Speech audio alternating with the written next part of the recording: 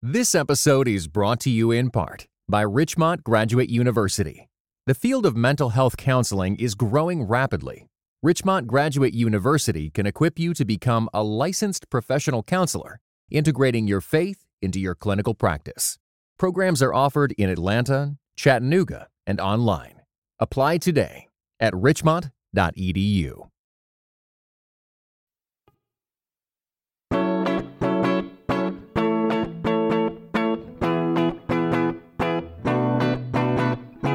You're listening to Seeing and Believing, a film and television podcast that searches for the sacred on screen. I'm Kevin McLenithan. My usual co-host Sarah Welch-Larson is not here this week. She's currently in New York talking about aliens, but never fear, I've got a new co-pilot, or I guess that's the wrong vehicle. I guess I should say a new fellow driver in Chris Williams. He's going to be on the show this week to help me talk about the new Fast and the Furious movie, Fast 10, and also sort through its tenuous connection to my watch list pick for this week, Out of the Past from 1947. It should be a good conversation, so join us on this episode of Seeing and Believing. Let's start back at the beginning, shall we? Los Angeles, 2001. Humble roots, local kids, street racers who became hijackers. Graduated to high-speed smuggling. Mobile jailbreaks. Train robberies. If it could be done in a car, they did it. If it violates the laws of God and gravity, they did it twice. But the days where one man behind the wheel of a car can make a difference are over. It's time to prepare for what's coming. You might want to buckle up.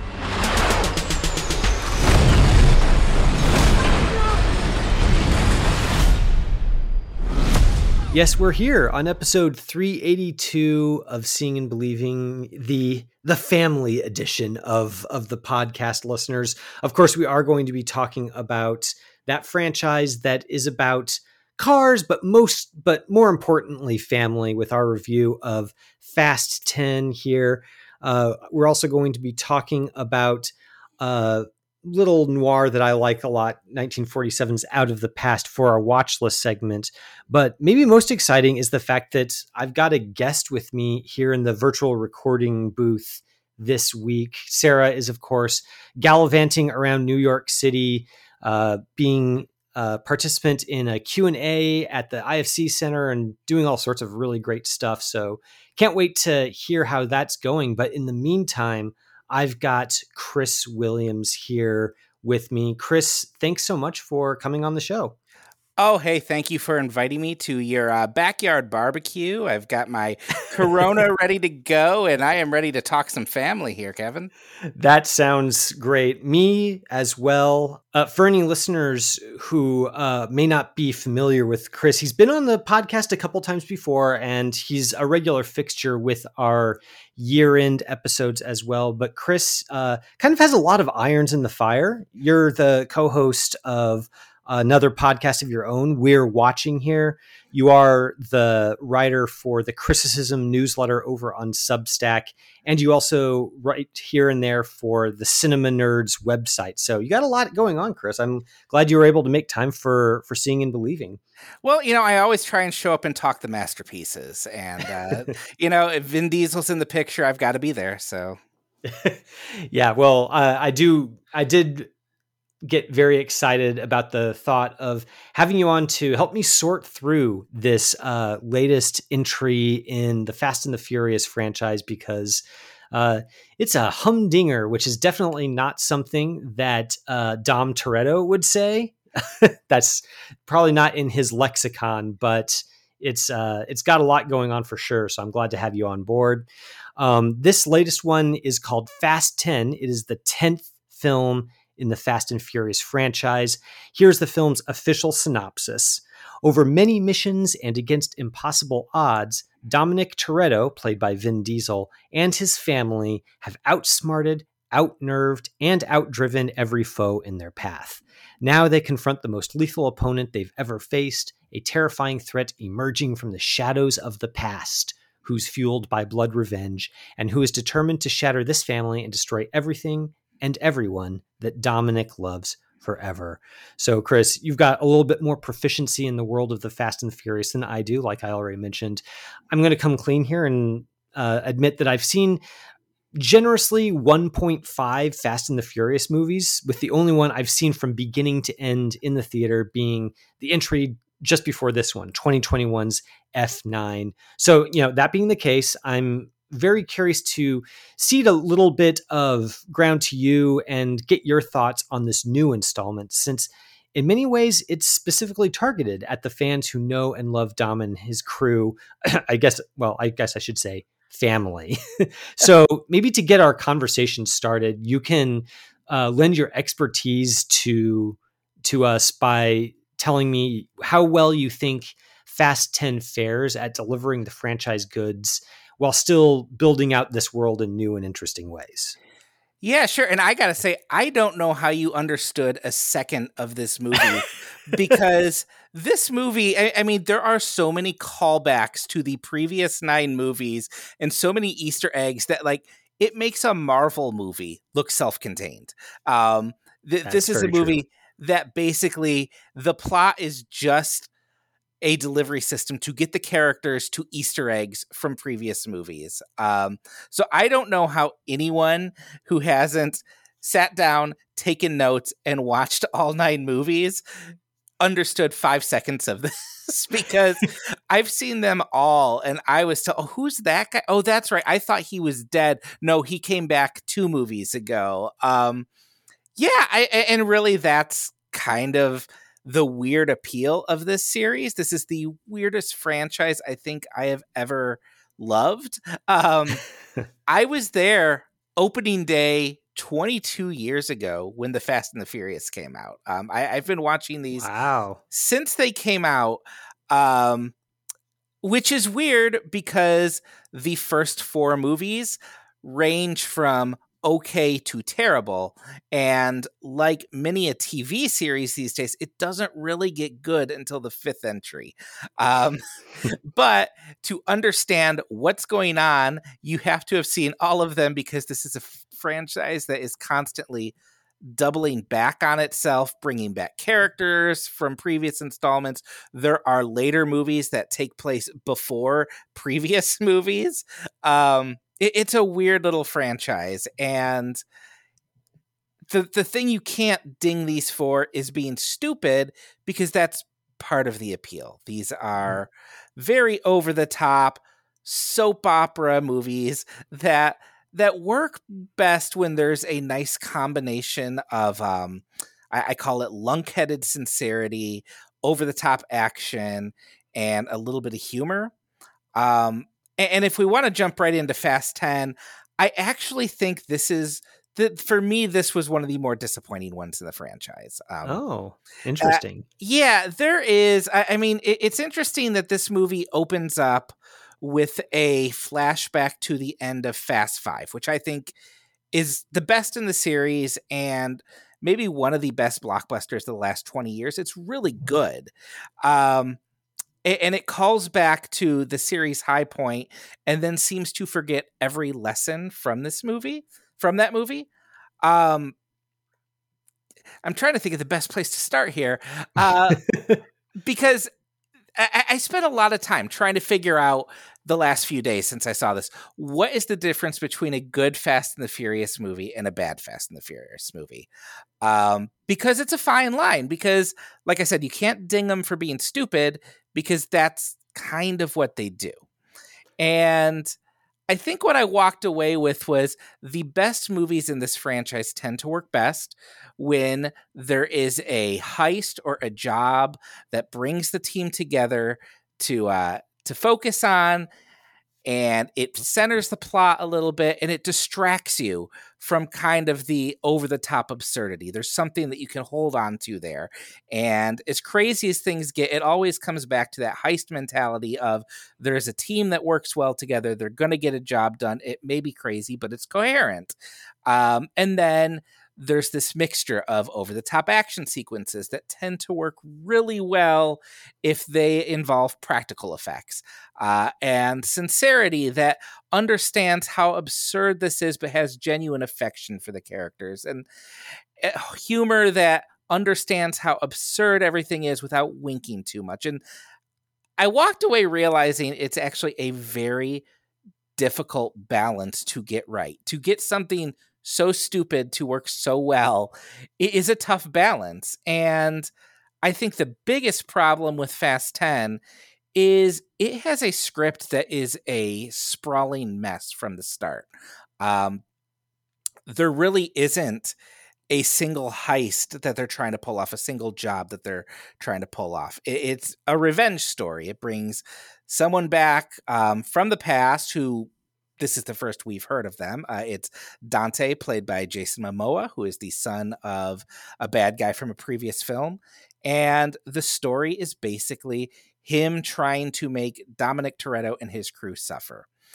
And as a result, the plot finds ways to separate the whole team for most of the movie. There are about 6 different stories being told throughout the 2.5 hours that aren't just different plot threads, but seem to exist in totally different genres. And it's a big, sprawling mess where you can't help but realize this doesn't make sense. It kind of sputters around. There are plot threads here where it is the typical Fast and the Furious superhero movie. There's the spy thriller, but then there's John Cena in a family road trip adventure with a little kid for half the movie. And then Michelle Rodriguez in a totally different movie with Charlize Theron that seems to be in a sci-fi prison out of X-Men.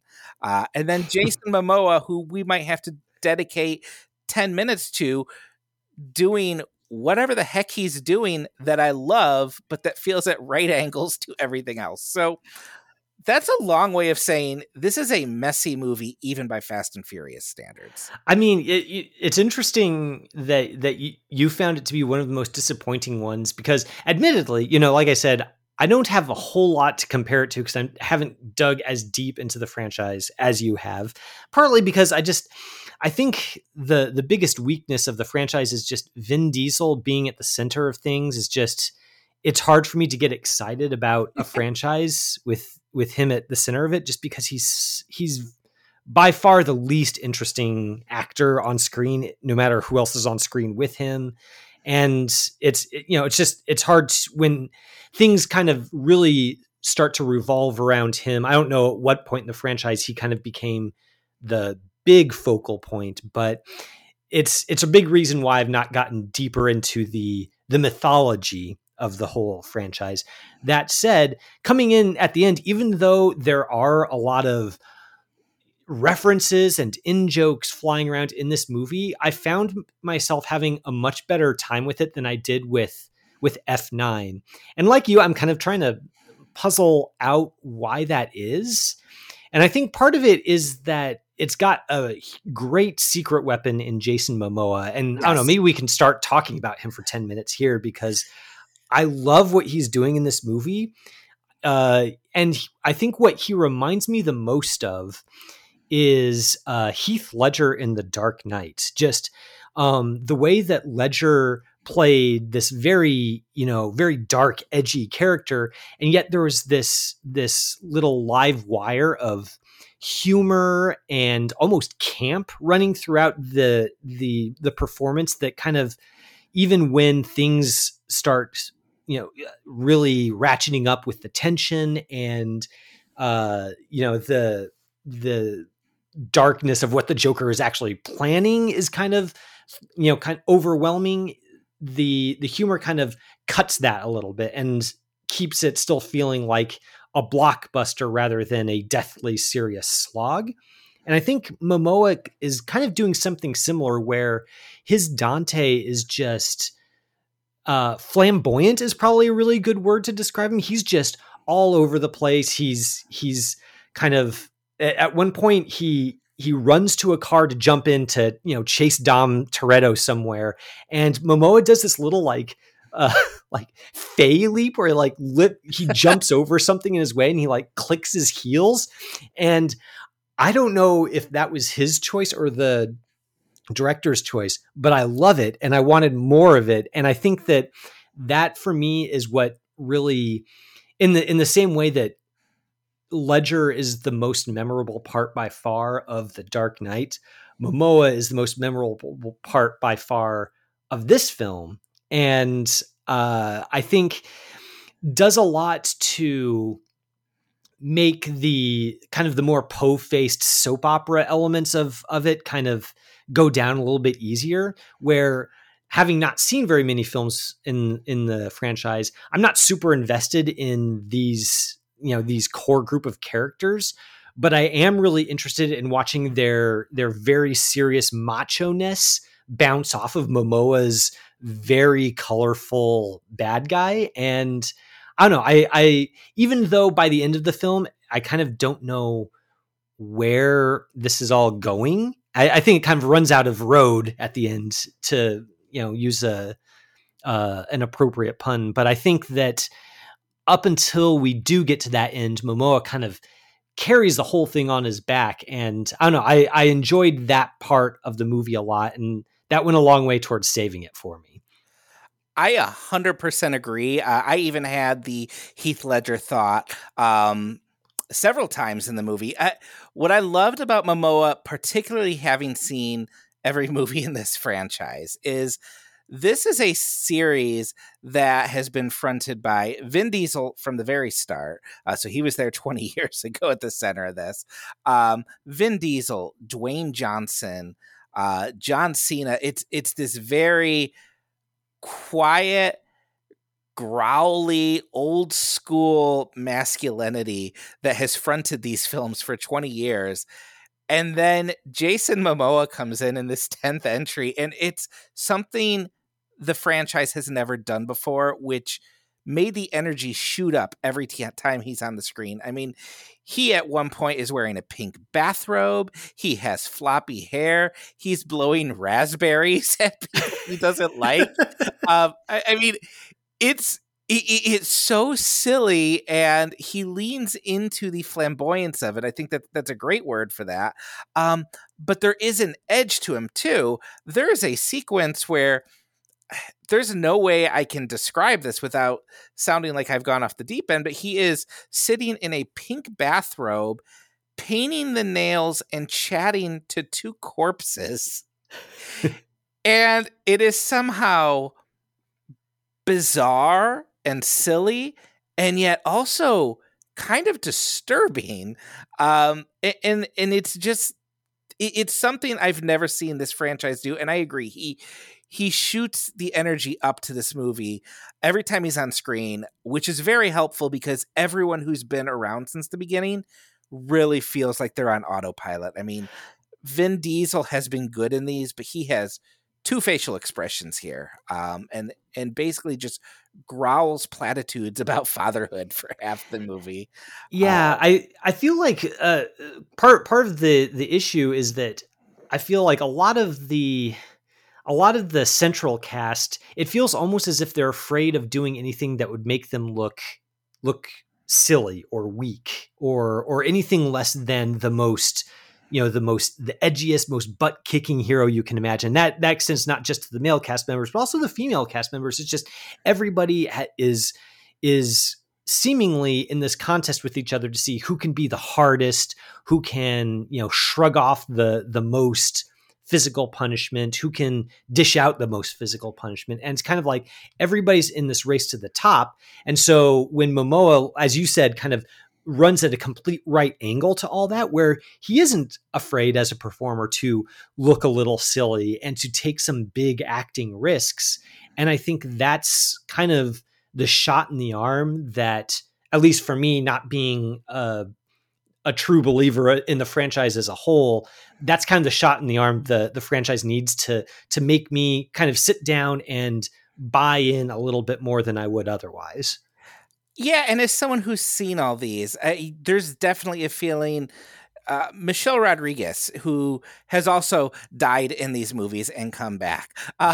She's left with very little to do, and I'm just reminded a few months ago she was in Dungeons and Dragons and was so much fun in that and so energetic in that one.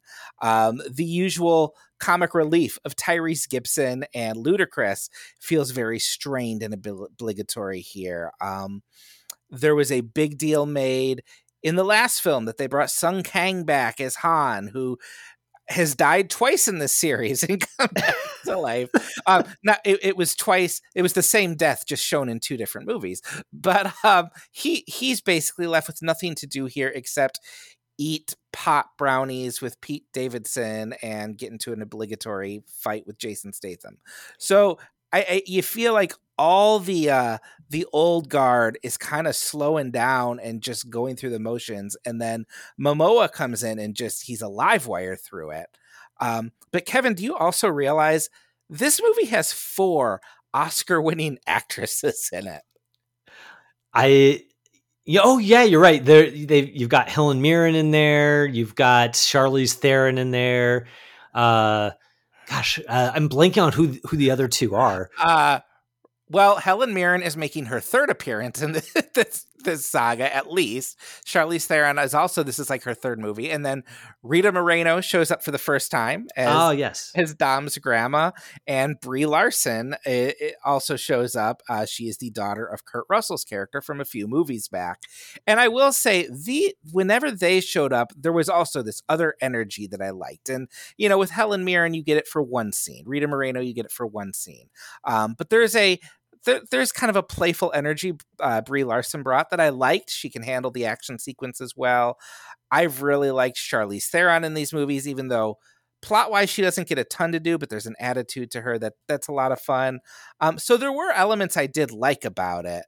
But I do think it's telling that the things I'm focusing most on that I liked are not the action sequences, which are usually the draws for the Fast and Furious movies. And that's interesting to me as well, because I think that there are a lot of action sequences that I had a lot of fun with in this film. I think probably the highlight for me was an early sequence set in the streets of Rome, where they're basically playing the video game Rocket League, except in real life with real cars. And I enjoyed that quite a bit, just for how ridiculous it was, and how it kind of, because you've got this giant spherical low scale warhead rolling through the streets of Rome, crushing everything in its path, and it's going to create a crater of the Vatican. Like, that's so ridiculously over the top that I think it's a good kind of setting the tone for the rest of the movie, so that even if you don't know, who's who and how many times different characters have died over the course of the franchise, like me, you can still kind of, it's ridiculous. And it kind of does encourage you to get on the wavelength of the film, where it's just kind of just sit back and watch the chaos unfold. And I think as the film goes on, and the action sequences rely a little bit more on CGI, sleight of hand. There's literally one moment where the camera kind of comes free, and pretty much everything physical in the frame disappears and is replaced by a CGI trip along Vin Diesel's bicep, through his ignition and into the car's engine, which is, props it to the movie, is a very creative journey to take the viewer on. But it kind of, because it does rely so heavily on this digital special effects sleight of hand, I don't feel like it has the same sort of metal crunching immediacy that the better action sequences do.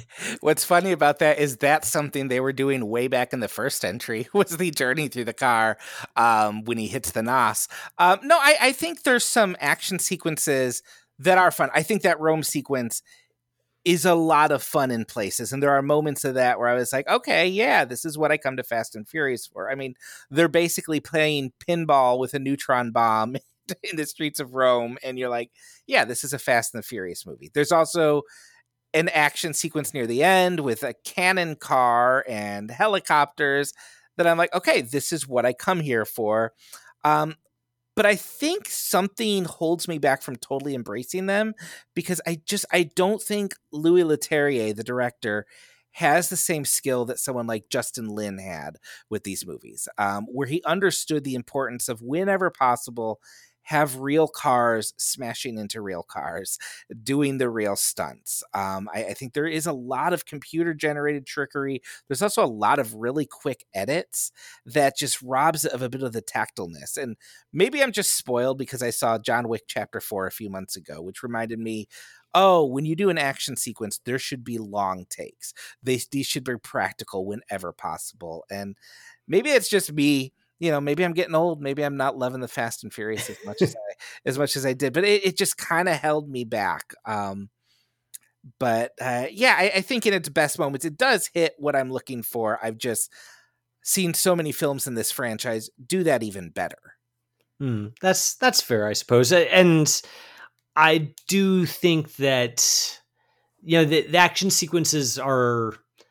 They do get by a lot on just the sheer panache of how outlandish they're going to get, and that does seem like it's leaning on that a little bit.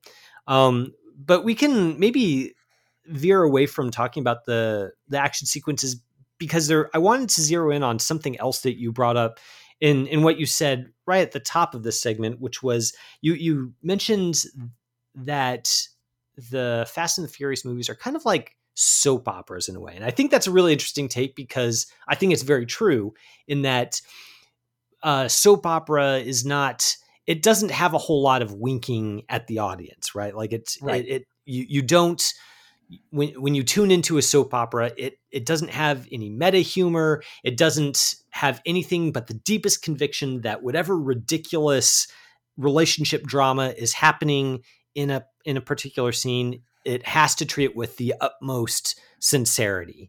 And that's something that is kind of a watchword for Fast and Furious as well.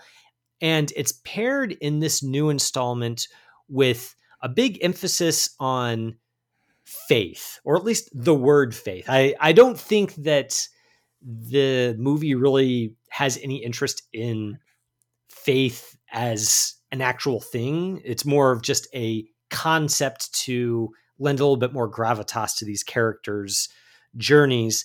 But Dom Toretto, throughout the film, he's got in his possession this cross pendant that's given to him, and that kind of stands in for a conviction that he either has or is seeking to find, or is trying to encourage other characters to have at various points throughout the film. And I wanted to get your thoughts on how well, like, how did that work for you? I kind of tipped my hand here and kind of mentioned that I think it feels like it's a little bit surface level, but I'm curious if there might be something that I'm missing, since after all, I have seen so few other installments. No, what's funny is I was thinking about this earlier today, because I knew we'd be talking about this, and I was like, they did mention faith a lot in this movie. What's that about? Because that's not really been a hallmark. This is a series where they pray before their barbecues, but and Vin Diesel's character has wore that cross the entire franchise. But I was like, they bring it up a lot to make you think there's a point to it. But I was trying to think, what are they having faith in? And the only thing I could think of was that Dominic Toretto can drive faster than a fireball. Like, that's really, it never really, it is a surface level thing. And it's, I think it's tossed in there alongside the family element, which I don't know that they do a ton there, except there's a lot of talk about fatherhood. Dom's a father now. But I think it is all very surface level, and it sounds resonant. But I don't think there's anything deeper in that. Do you think there's a qualitative difference between the faith talk in this film and the family talk in this film and in previous ones? Like, family is sort of, it's almost the joke of the franchise at this point, that, Dom and his crew, whether they're related by blood or marriage or they're just buddies, they consider themselves a family. And that's kind of something that, if there's one thing that the film really treats with, that's sacrosanct, it's the concept of family. So do you see a difference between family in the capital F sense and faith in the capital F sense in the way it's portrayed in this movie? Because it feels like they're one and the same, but I wonder if there's some sort of numinous something that I'm missing in the world of, Vin Diesel driving cars real good.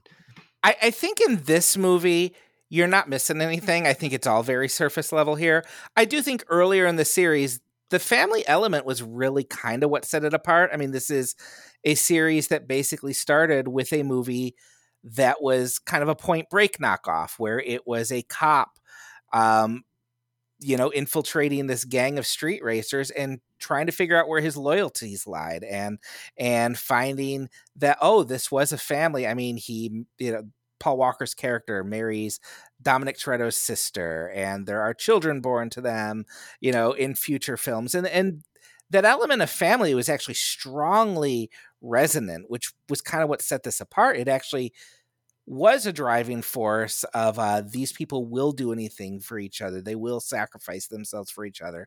I think in the last few films, it's become kind of an in-joke that, we'll just toss the word family into the script about 100 times.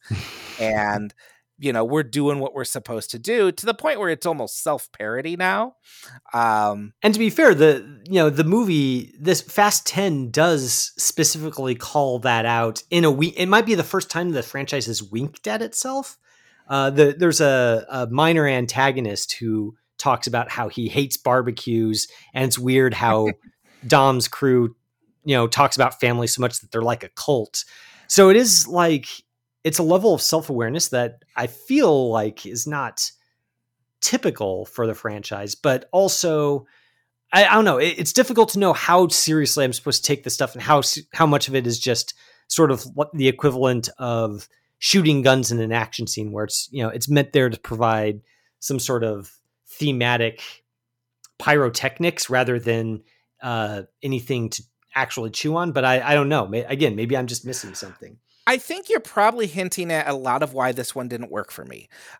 Is as crazy as things got in the best of the series, there was always that dynamic and affection between the characters where it carried me through the craziest, because I was invested in these characters. I liked the relationships they had, and the heart of the series felt actually pretty solid. And I think this movie, I don't buy any of that. I feel like it's going through the motions. The characters are trotting out the same old dynamics that they've played for the last few films, and it just all feels very obligatory by this point. And I don't quite know why this one doesn't work for me and the other ones do. Aside from the fact that I think this script is a mess that just didn't make time to invest in that, other than the very surface level relationships they have. Well, I do. It's interesting because the villain kind of in kind of a grand tradition of a lot of sort of comic book villains is a dark mirror of Dom, where the whole revenge plot turns on the fact that Dom and his crew, killed this crime boss way like 5 movies ago, and now the crime boss's son is back, and the reason he's so single-mindedly bent on revenge is because family is important to him too. And instead of it driving him to create sort of this community, I guess if you can call it, around that Vin Diesel's crew has, he's let it bend him completely on punishing the world, I guess, as he puts it. And I feel like maybe a better film would have found a way to draw out that parallelism a little bit more, kind of in the same way that, the Batman Joker dynamic works, where they both kind of, they're two sides of a similar coin. And but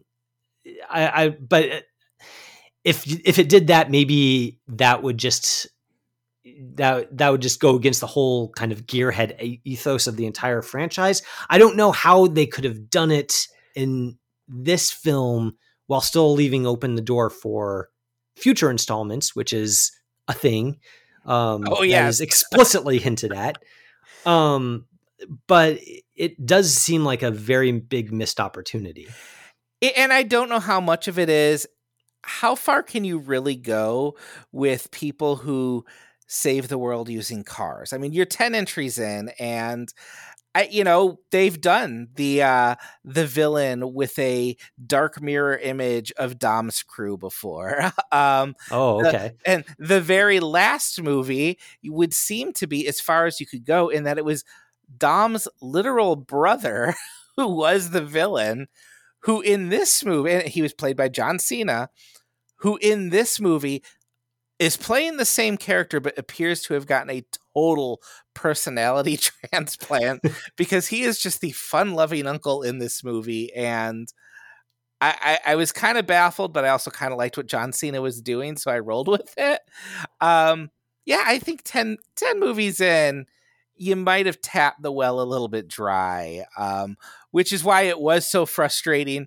Even though I knew there was another movie coming, but when it hit those last 5 minutes, and I'm like, oh no, they're gonna pull a Marvel here, and my heart just started sinking, because I'm like, can I as much as I've loved these movies, can I do an 11th movie at this point? And I mean, they've even got like the mid-credit stinger, right, where the sequel is explicitly set up by like a 2-minute scene after the above the line credits have rolled, which is just, it's not a great thing in general. I'm kind of a Marvel grump, as listeners probably know, but it doesn't even feel like this franchise could even come close to sustaining that level of attention. Jason Momoa is a lot of fun, but I don't know that his character is the kind of character who can really support being sort of a Thanos level threat for Dom and the gang. No, but I mean, I would not be surprised if somehow in the 11th movie, now he's their best friend, because that seems to be how that plays out. But I will say, I am such a sucker that mid-credit sequence came on, and I was like, oh, maybe I am interested in the 11th movie now. So I'm part of the problem, Kevin. Well, I don't know about the problem, but I am really glad to get your thoughts on this. I'm also really interested to know if there are any listeners out there who kind of share your affection for the Fast and the Furious franchise. Listeners, if you're out there, I crave your thoughts on this movie. Like we've said, there's a lot going on, especially for the true fan. So if you have thoughts on this, let us know. You can email us at seeingandbelievingcapc@gmail.com. Hit us up on Twitter over at SeeBelievePod. Or if you're a Letterboxd person, as Chris and I both are, then you can find us over at SeeBelievePod on Letterboxd as well. We're going to take a little bit of a break here and then come back with our review of Out of the Past in our watch list segment. When you need mealtime inspiration, it's worth shopping Kroger, where you'll find over 30,000 mouth-watering choices that excite your inner foodie. And no matter what tasty choice you make, you'll enjoy our everyday low prices, plus extra ways to save, like digital coupons worth over $600 each week. You can also save up to $1 off per gallon at the pump with fuel points. More savings and more inspiring flavors make shopping Kroger worth it every time. Kroger, fresh for everyone. Fuel restrictions apply.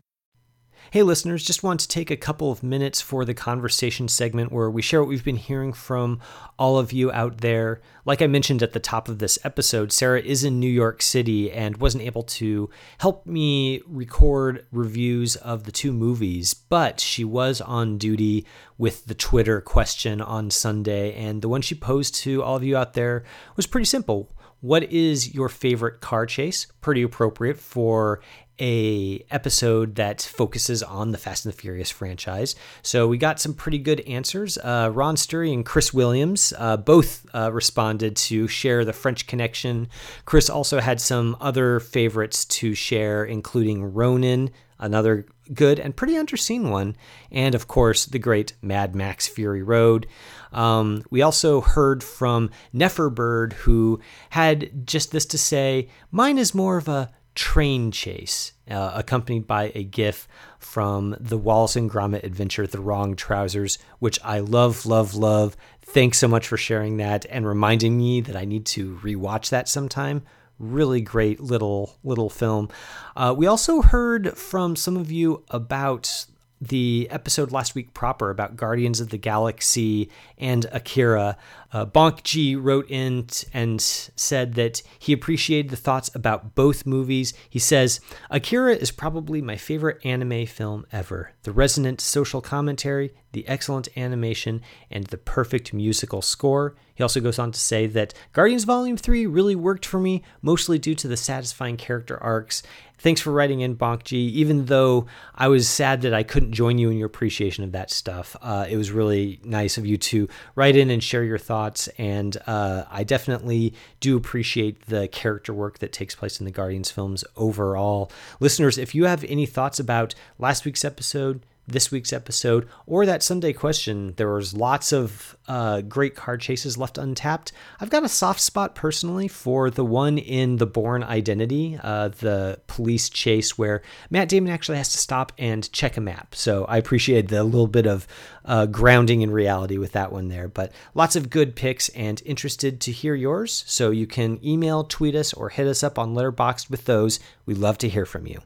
And now it's time for the watch list. This is, of course, the part of the show where one host picks a film that the other host hasn't seen. We both watch it and then talk about it afterwards. So, Chris, I'm really excited to bring you into this because I think you might be the first guest host that I've been on the show with where we get to do a watch list together.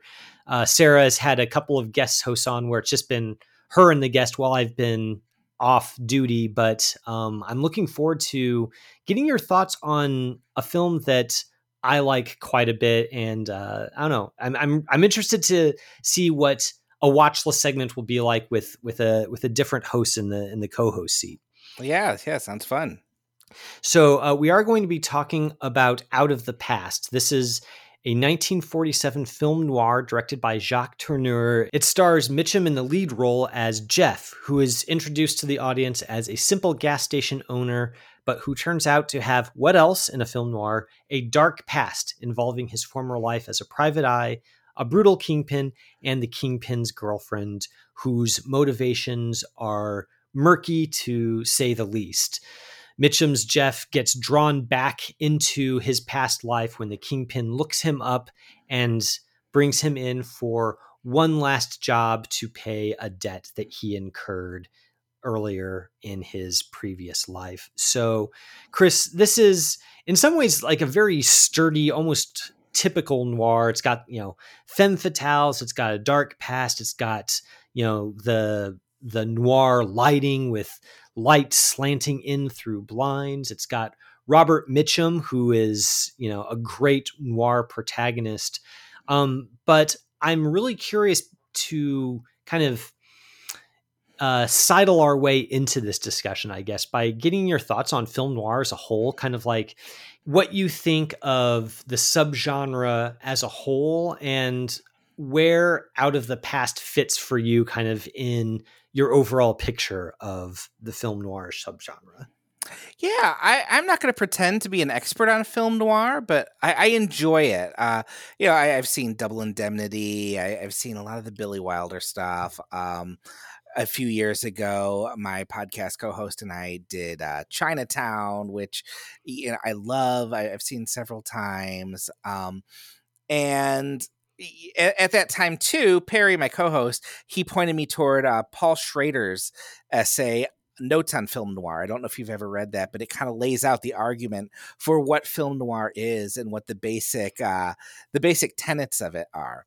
And it was funny. I thought back to that watching Out of the Past because this is really the classic film noir. This is the movie that has that kind of constant sense of post-war fatalism. This man who just doesn't fit into, what we would consider mainstream society. And that captures that post-war feeling of the men who returned home from war. It has, like, as you said, there's the classic lighting, the deep shadows. There is cigarette smoke everywhere in this movie. But mainly just that constant sense that this is not going to end well for anyone.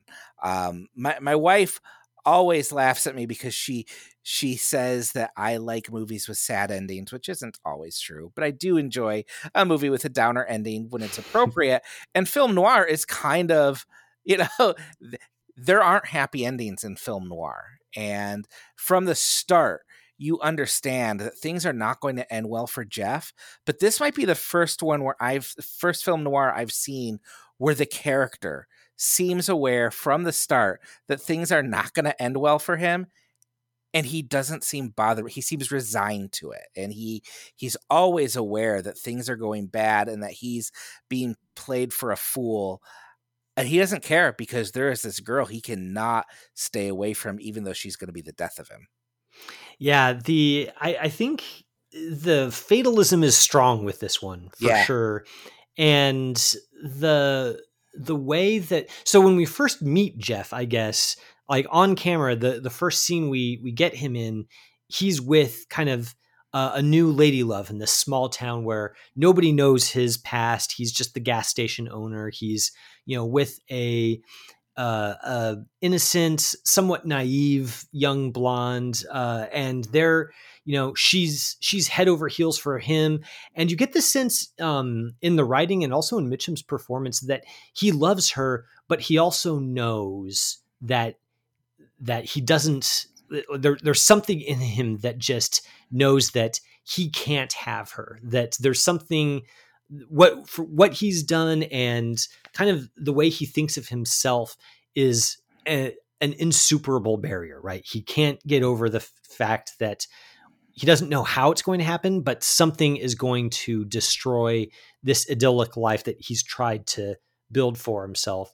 So when the Kingpin's henchman shows up at his gas station and tells him that the guy that he betrayed, all those years ago wants another meeting, he doesn't even react with surprise or even horror. He just kind of goes, oh, okay. And he's got that, Mitchum face, the kind of the heavy lidded eyes, the very stony expression. And he just kind of walks along this path almost as if he knows it's been laid out in front of him and there's nothing he can do but walk it. He doesn't really struggle against his fate at all, which is not all noir characters are like that, but that the spirit of that, I guess, feels very noir to me. Yeah, what really struck me about this from the start is it did not begin the way I expect a noir to start. These are movies that are heavy on shadow and foreboding, and the first few scenes or first few shots of this movie are very idyllic countryside, gentle music, to the point where I had to hit pause and be like, did I pick the right movie here? And then there is that point of view shot on the back of the henchman's car as he speeds into town. And it really just conveys the sense that something is rocketing into town that is going to disrupt this. And it is Jeff's past. And that is a very visceral beginning to this movie. But yeah, it really captures the fact that he is this man who he has the life he probably assumes he's supposed to have. But he knows he can't keep it. He knows it's going to come crashing down. But there's also this sense that he's almost willing to go back because he knows that Kathy is going to be wherever he goes. And he's willing to go back to that danger because you can tell when he's relaying his past to Anne, the girl he's currently seeing, he still is enamored with Kathy. I don't know if I would use the word love, but he is drawn to her. And I think the structure of this movie is so fascinating because you could tell this story chronologically from Jeff's perspective and start with him being called to look for Kathy, who has shot the mob kingpin 4 times and is believed to have gone away with $40,000. He strikes up a relationship with her. It goes bad, and then he ends up in the small town. But I think by structuring it with him already living in that town and then having to tell the story through voiceover, you get to understand just how much Kathy has gotten under his skin. I think Roger Ebert said it takes 40 minutes for him to tell this story. And by the end of his flashback, you understand why he is so drawn to his character and why really now that she's been reintroduced to his life, he will never go back to Anne. He'll never be able to have that peaceful life. Yeah, and a lot of that I think has to do with Jane Greer's performance. I think she's one of my favorite femme fatales in film noir. I mean, like, Barbara Stanwyck in Double Indemnity, I don't know anyone's ever going to knock her off the throne, but Jane Greer, I like what she's doing in this film because when you first meet her, she kind of seems like she's the victim here, right? Like Kirk Douglas is, he's got that way of speaking when he first gives Jeff the job of tracking Kathy down. He's got that trademark Kirk Douglas way of speaking where it almost seems like he's baring his teeth with every word. Like he's a brutal man. And so when we first meet Kathy, she's dressed all in white, and she, Jane Greer has those enormous eyes, and you expect, if you haven't seen a noir before, you expect her to be sort of like, yeah, she's the victim, and Jeff's job is going to be to help her escape the clutches of the man who drove her to flee. And Greer's performance, she really plays into that. She does play up sort of the wounded damsel who's just trying to get away from a bad deal and sees in Jeff kind of a man that she can hold on to. And what's interesting as the film goes on, when we see her again, we see that kind of facade slowly melt away bit by bit until the very end, where she is, she's delivering the classic femme fatale speech, like, I'm rotten, you're rotten, we deserve each other, let's run away together.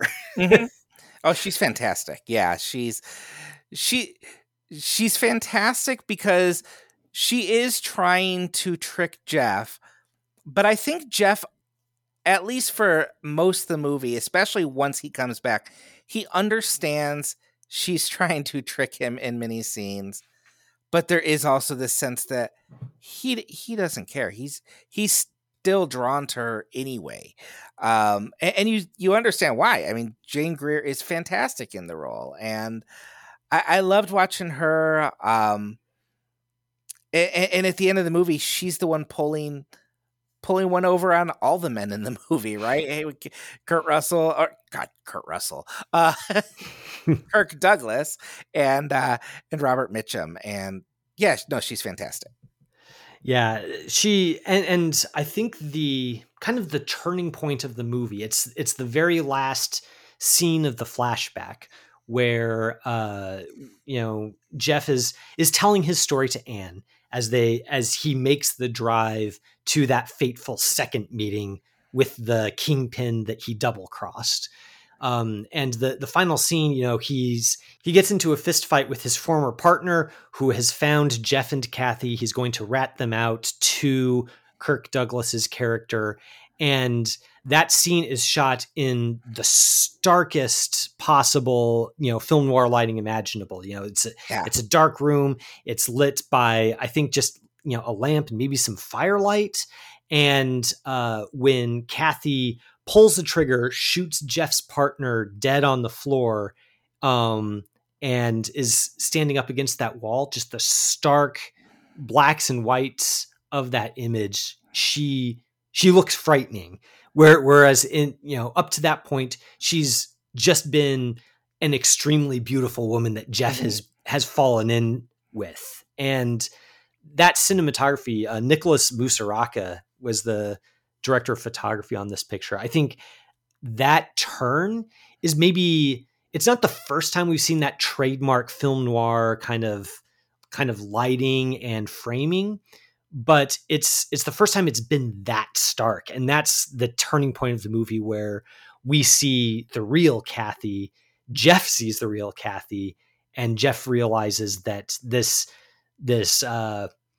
romance that he's been in is actually the end point of a dark past that he's going to carry with him throughout the rest of his life, and that he has to eventually confess to the sweet, innocent young woman who he's taken up with in this small town. I think that there's something about that just feels that feels quintessentially noir to me. Yeah, and the nice, sweet woman he's fallen for, who is still, even once she learns that he's been complicit in murders and cover-ups and learns about his past, she's still, standing by him and telling him, well, I'm sure there's some good in this woman, which is just heartbreaking. Yeah, it feels like, I think the first time I saw this film, that character was a little bit of a problem for me. It felt a little bit like they were overplaying Anne's goodness too much. Like she was just kind of this, to quote Edward G. Robinson from Double Indemnity, she's just a sweet little thing who doesn't know anything about anything. And it seemed like it was just a little too simplistic. But watching it here the second time, what I came away with was that's a key reason why Jeff kind of has this fatalistic sense that he can't hold on to the good thing he has with her, because she believes in him utterly. She trusts him utterly, and he knows he doesn't deserve that trust. And that's kind of part of what drives him back to Kathy, is he knows that, this good woman who, even though she knows he's been involved in murders, will still pledge to be with him. He's like, no, I'm not good for her. I don't deserve something like that. I deserve the person who's kind of been with me in the darkness as well. And he goes back to Kathy then.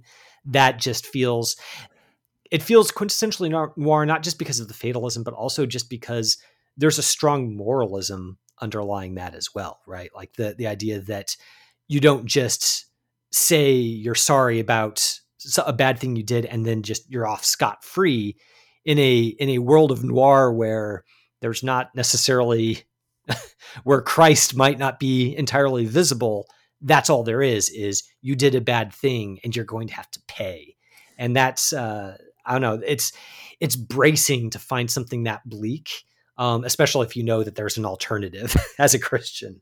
Yeah, it really is. And it does tap into this feeling that was probably around at that time. And this comes out in 1947. You have men who are returning home from war and trying to acclimate back into their lives and what they, this picture of a peaceful, well-adjusted American family that they probably have. And they're coming back from a war where they've seen and done things that have changed them or revealed sides of them that they didn't know existed before. And it kind of taps into that anxiety that's in a lot of noir, that these men don't feel they belong in normal society, right? Like that they deserve this life that is good and peaceful because there's something unsettled into them.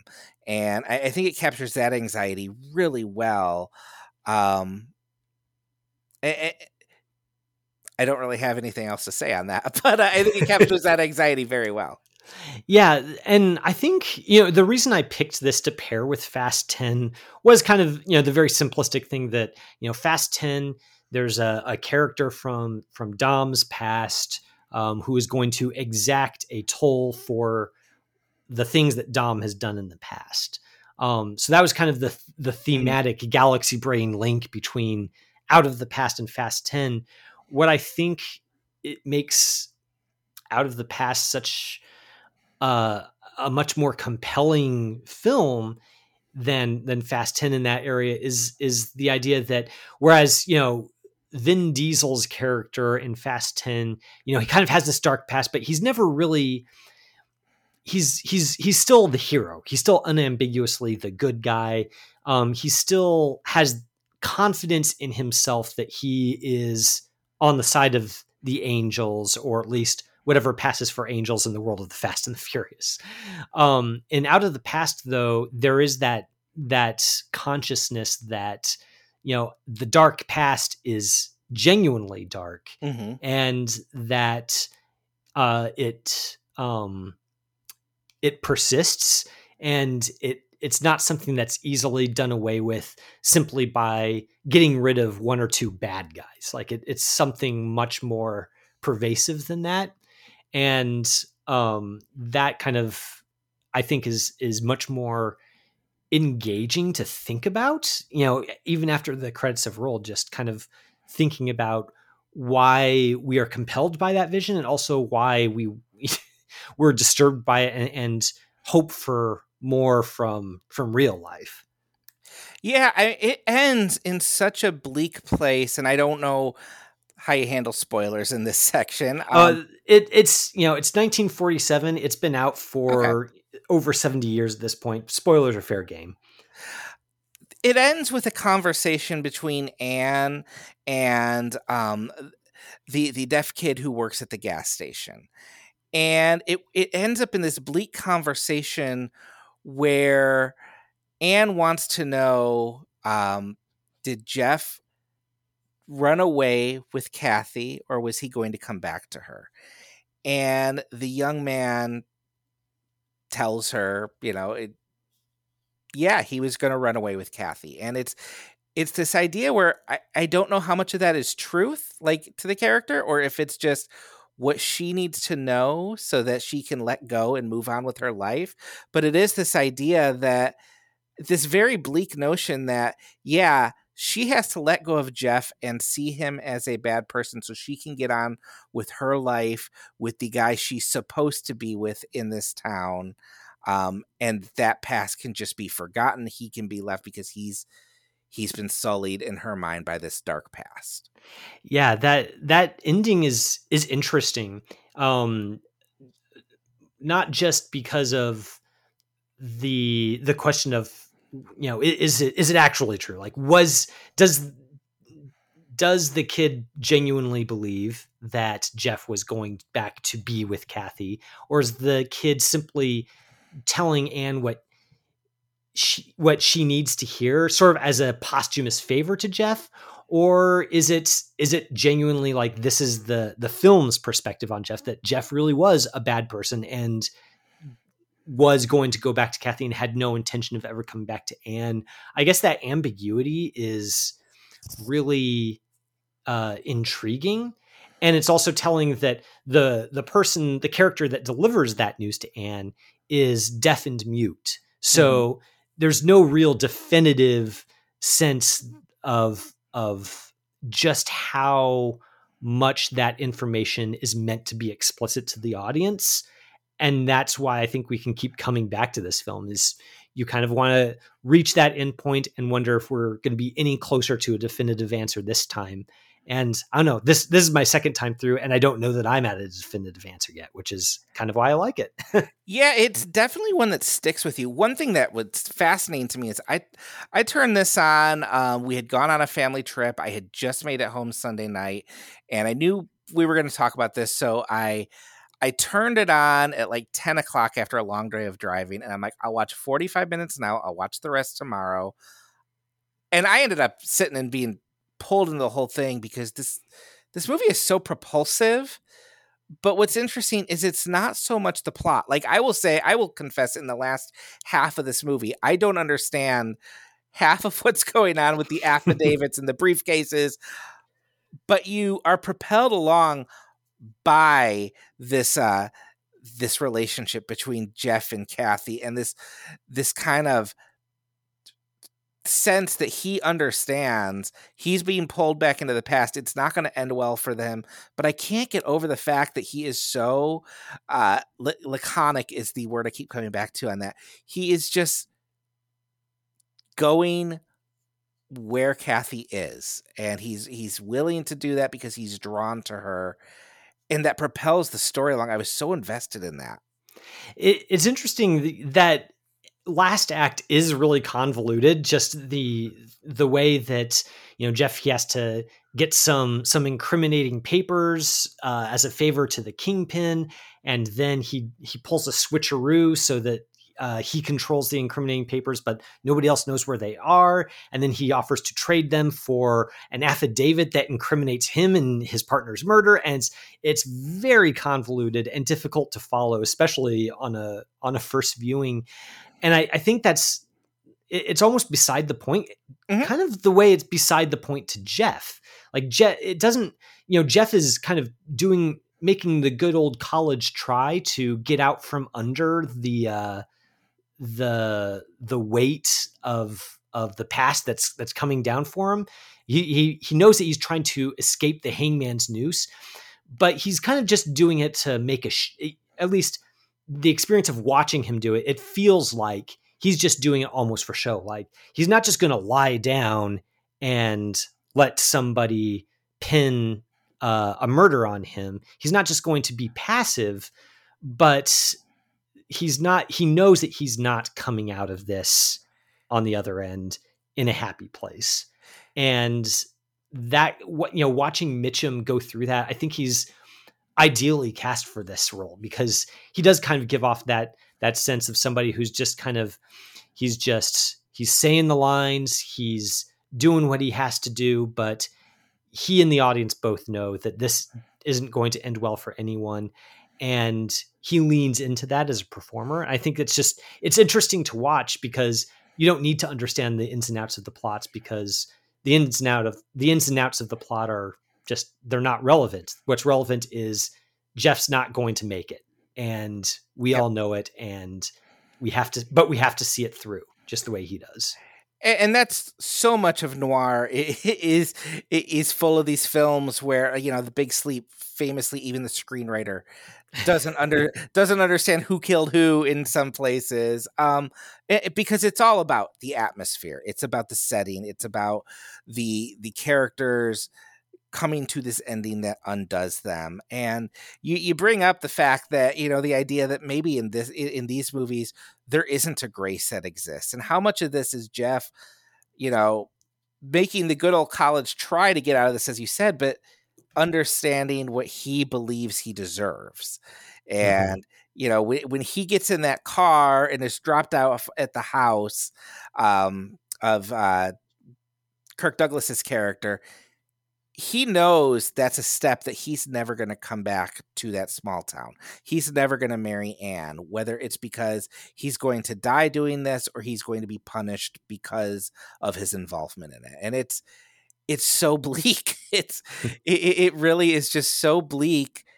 And I think if Mitchum played it as desperate and angry, it wouldn't have the power, but just the almost resignation he feels as he goes through the motions. At one point, he just kind of remarks, he knows he's being framed. He knows they've put his fingerprints on glasses. He knows he's being set up, and he's rolling with it because that's the situation. That's the hand he's been dealt, right? And it's the hand he's been dealt. He's got to play it. Yeah. No, this is a great movie. Oh, I'm glad you liked it, and I think I really enjoyed talking with you about it, Chris. Thanks for, jumping on and doing that with me. It's funny that, Fast 10 talked about faith way more than Out of the Past does, but I feel like Out of the Past makes you think about why you have faith a lot more than Fast 10 does. It's interesting how that happens. That is very true. And, it comes down to that idea that I think verbally making a platitude about faith is not the same as burrowing in and dealing with the implications of a faith. Yeah. Good movie. Thanks for watching Out of the Past with me. No, thanks for recommending it.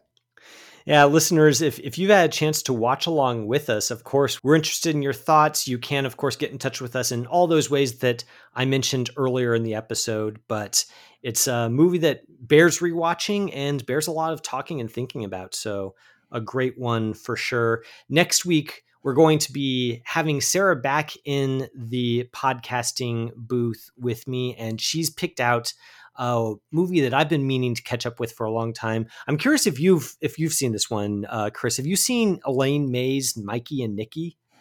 I have not. Oh, okay. Well, I'd be interested if you get a chance to see it sometime soon, what you think about it. I'm going to be catching up with it for the first time for next week's episode. We're going to be pairing that with the new Paul Schrader movie, The Master Gardener. So should be an interesting conversation for sure.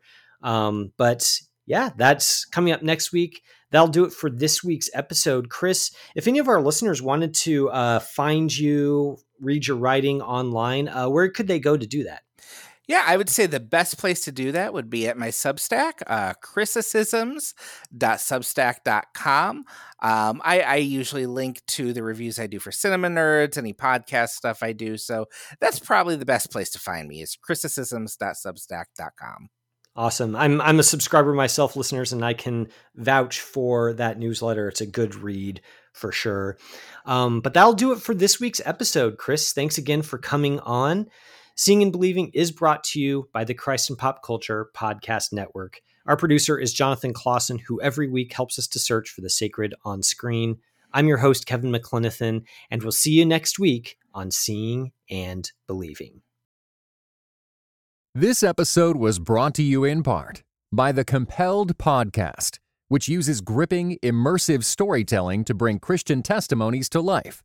Listen to missionaries, addicts, martyrs, and more who have seen Jesus at work in unbelievable ways. Listen on your podcast app or compelledpodcast.com.